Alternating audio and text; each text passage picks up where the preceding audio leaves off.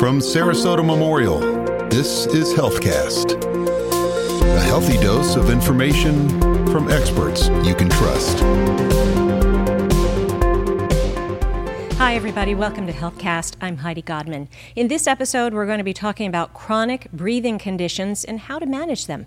In particular, we'll find out about emphysema, chronic bronchitis, and asthma, which all fall under the umbrella term chronic obstructive pulmonary disorder, or COPD. Also, new treatments and new clinical trials underway at Sarasota Memorial Hospital to help people breathe easier.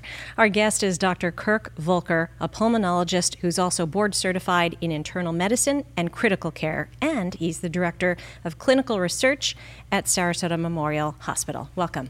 Thank you, Heidi. I'm so pleased to be here. So let's talk a little bit about these conditions. So chronic obstructive pulmonary disorder, I think COPD, people think of that as one kind of condition, but really it could be any of those that I listed. Emphysema, chronic bronchitis, asthma. What are they? Right. It's really a group of disorders that cause problems with getting the air in and out. So you think of it just as a getting air in and out type problem. So if you've got asthma, the problem is that your airway's narrow and you have a problem getting the air out because the straw that you're breathing through is narrowed. Emphysema is something a little different in which the lung tissue is destroyed, and it presents with the same problem of getting the air out. Chronic bronchitis is this thing where you produce a lot of mucus and stuff and maybe have some emphysema, but they all overlap into this thing called COPD, chronic obstructive pulmonary disease. Now, you can have asthma and be a smoker and destroy some of your lung. You can be a smoker and have chronic bronchitis, and you can have emphysema. And we can talk about all that, but you don't have to necessarily have one of them. You can have two of them or three of them. So it could be any combo of them. Then when you hear COPD, it's referring to one, two, or three of those conditions. Yeah, it's sort of just lung problems getting the air in and out. What about causes of these conditions? Because smoking has to be a big, big risk factor. Yeah. So if we're looking at emphysema, emphysema is actual destruction of the lung. And if you look at the lung, it looks like a sponge when it's healthy, and it's got these little holes in it, and that's the little alveoli that do the breathing. When you smoke, it actually dissolves part of the lung. It's like taking acid and pouring it on the lung, and then what's destroyed never gets back. And what happens is that if you look at smokers, okay, as time goes on, we all lose a little bit of lung function. That's just the process of growing older. Now, God gives you twice as much lung as you really need, and that's why people can have a whole lung removed for lung cancer and still do fine. But if you start getting below that 50% line, you start feeling it. So if you've destroyed more than 50% of your lung, you're going to start feeling it. Now, if you're smoking, you start deteriorating that lung at a faster rate. I tell my smokers with each and every puff that you take, you're killing a few of those alveoli. And so you can actually see that, the normal rate of lung deterioration is at this level. When you smoke, it goes down faster. When you stop smoking, it goes back to the regular rate of deteriorating. Now, the lung does not rejuvenate, and some people think it does, but it really doesn't rejuvenate. Like I said, those areas that have been destroyed are destroyed, and they're not coming back. What about what you're smoking? Because, in some states it is legal to smoke things that are not just tobacco. Mm-hmm. What about vaping? What about e-cigarettes? Do all of those things have the same impact? Yeah, that's a really good question. And the easy answer is that we don't know. Okay, so we have a lot of data on cigarette smoking, right? Because over, decades and decades, we've seen the damage to that. But with vaping, that's something that's brand new. I mean, relatively new over the last decade.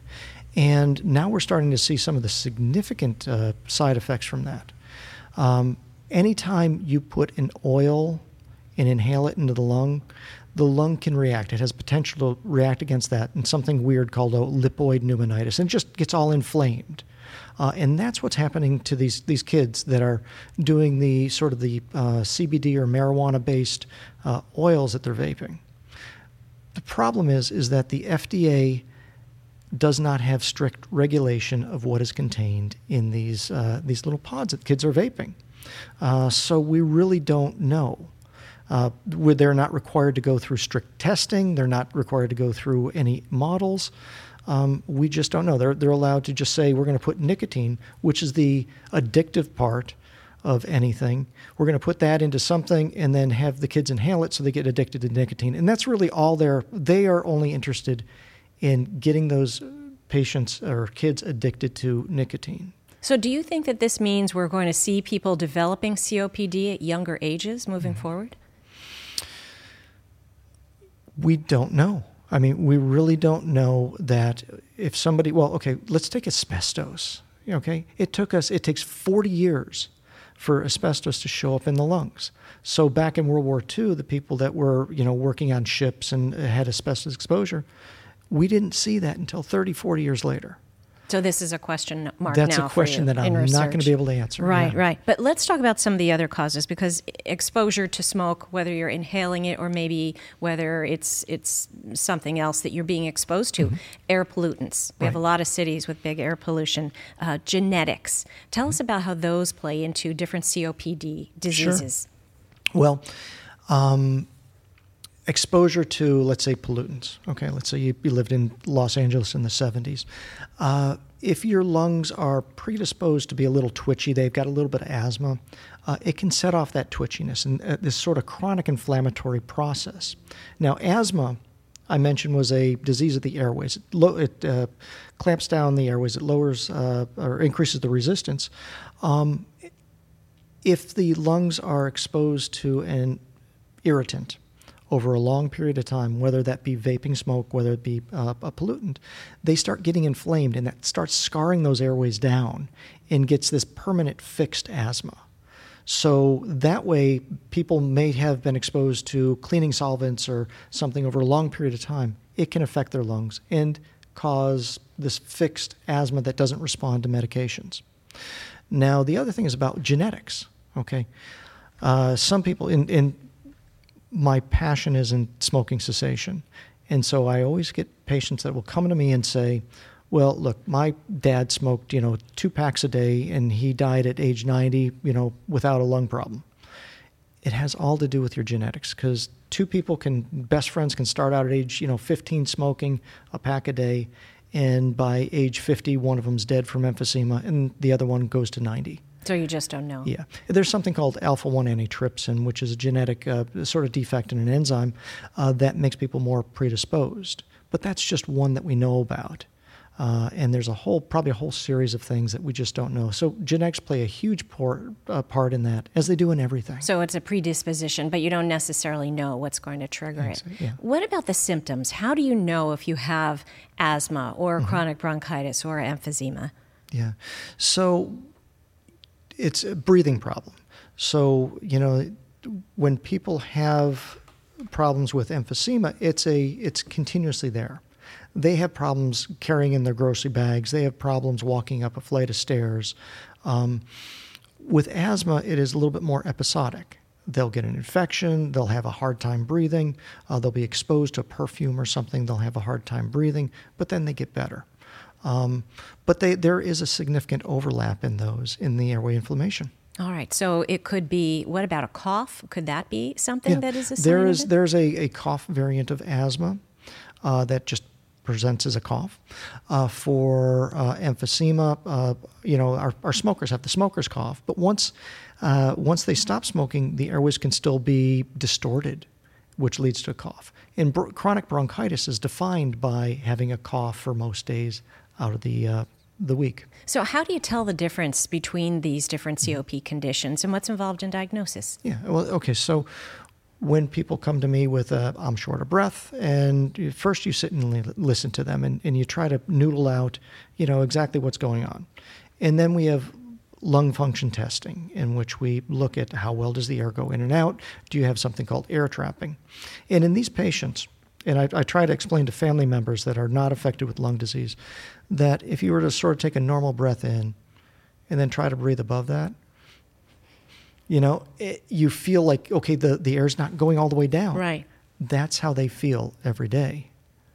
You can't breathe in enough. That they cannot get the air all the way down. But isn't it true that those sacs, they're not releasing the air that they have in them? Is that right? Right. That's all that air trapping type stuff. Trapping. Because the airway's being narrowed, they can't get it out fast enough. So you do a breathing test. Yeah, so we do a breathing test.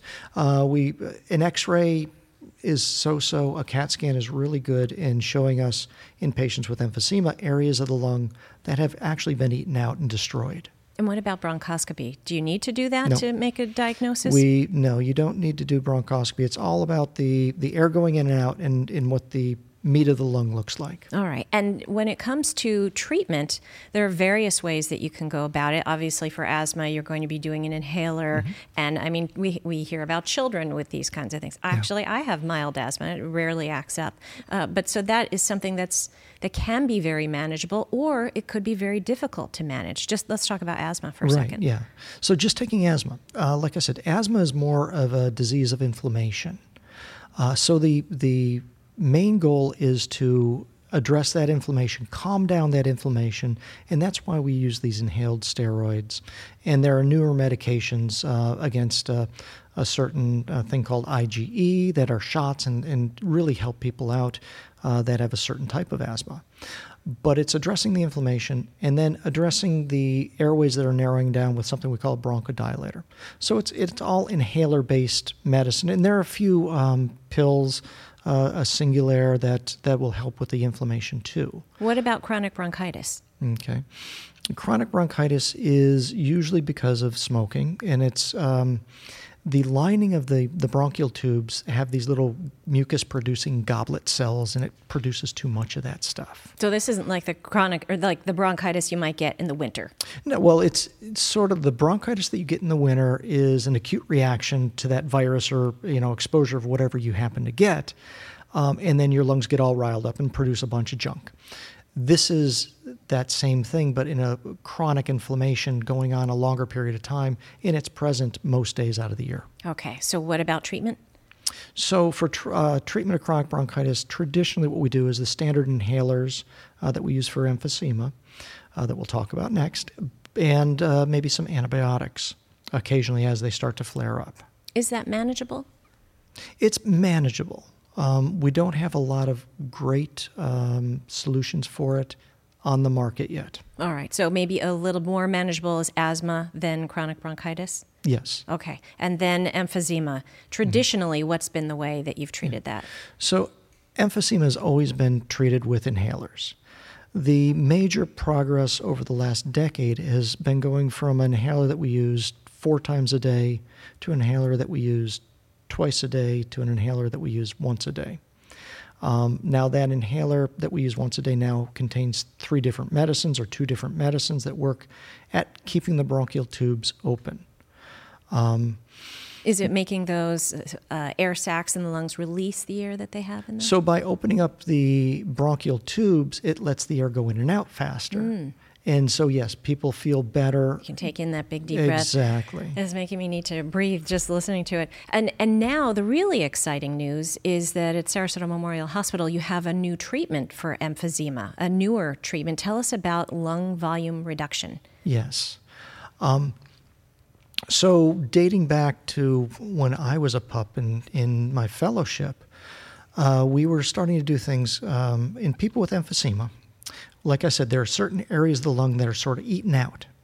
Now, that's not the same in everybody. Some people it's diffusely eaten, but in certain patients, it's like the upper lobe is eaten out and totally worthless.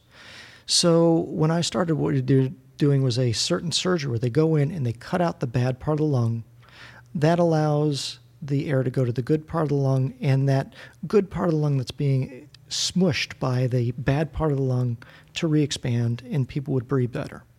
The problem is that we were doing major chest thoracic surgery on people who couldn't breathe to start off with. Very invasive. So we had all sorts of problems with that. So what's happening now? So they came around with an invention that Sarasota Memorial has been involved with over the last 10 years, essentially, from almost since the inception. in which they would go with a bronchoscope, which is just a simple scope. It's a procedure where we knock you out in the bronchoscopy suite. We go with the scope down into your lungs, and we put these little valves in. And these valves look like maybe little umbrellas. And they block the air from going into the bad parts of the lung, direct it into the good parts of the lung. And because that area with the bad parts of the lung are blocked from having the air, it closes down.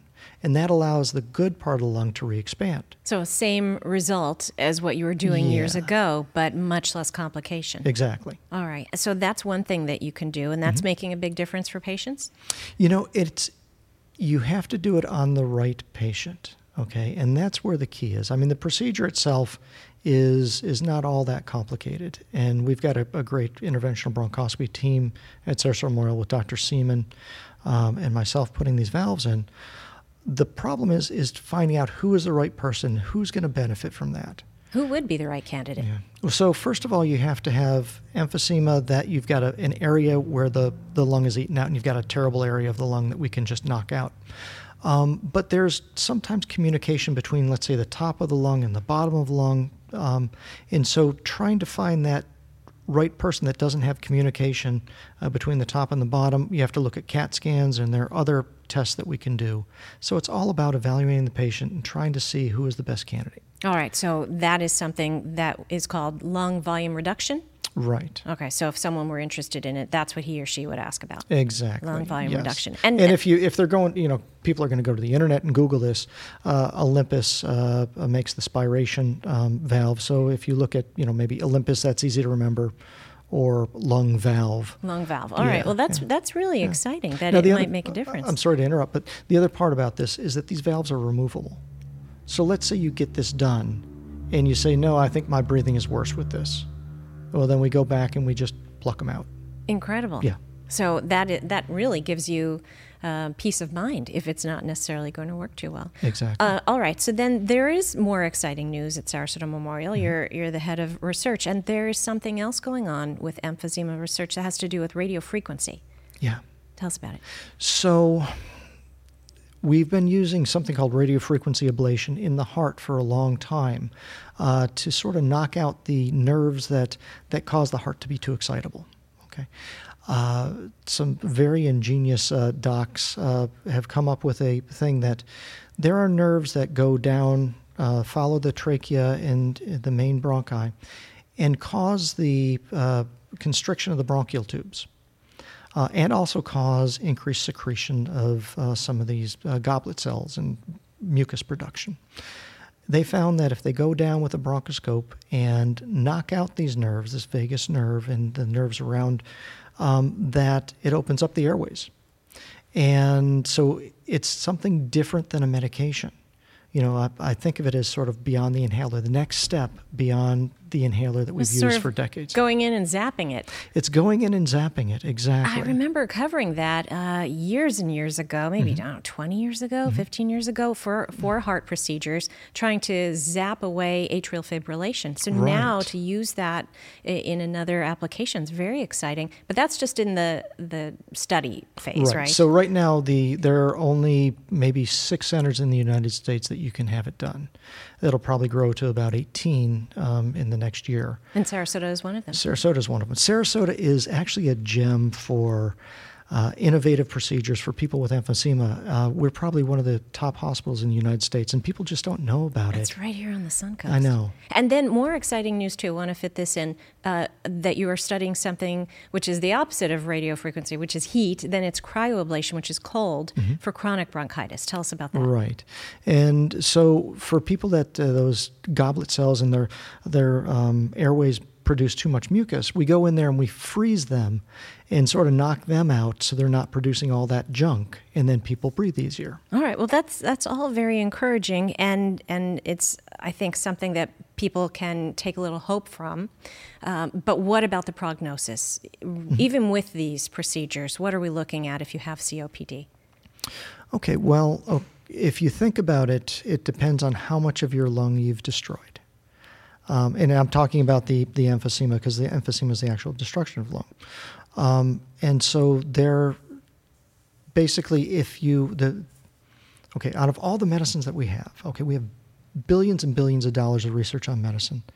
And the only thing proven to make a difference in your mortality is to stop smoking. Stop smoking. It's that simple.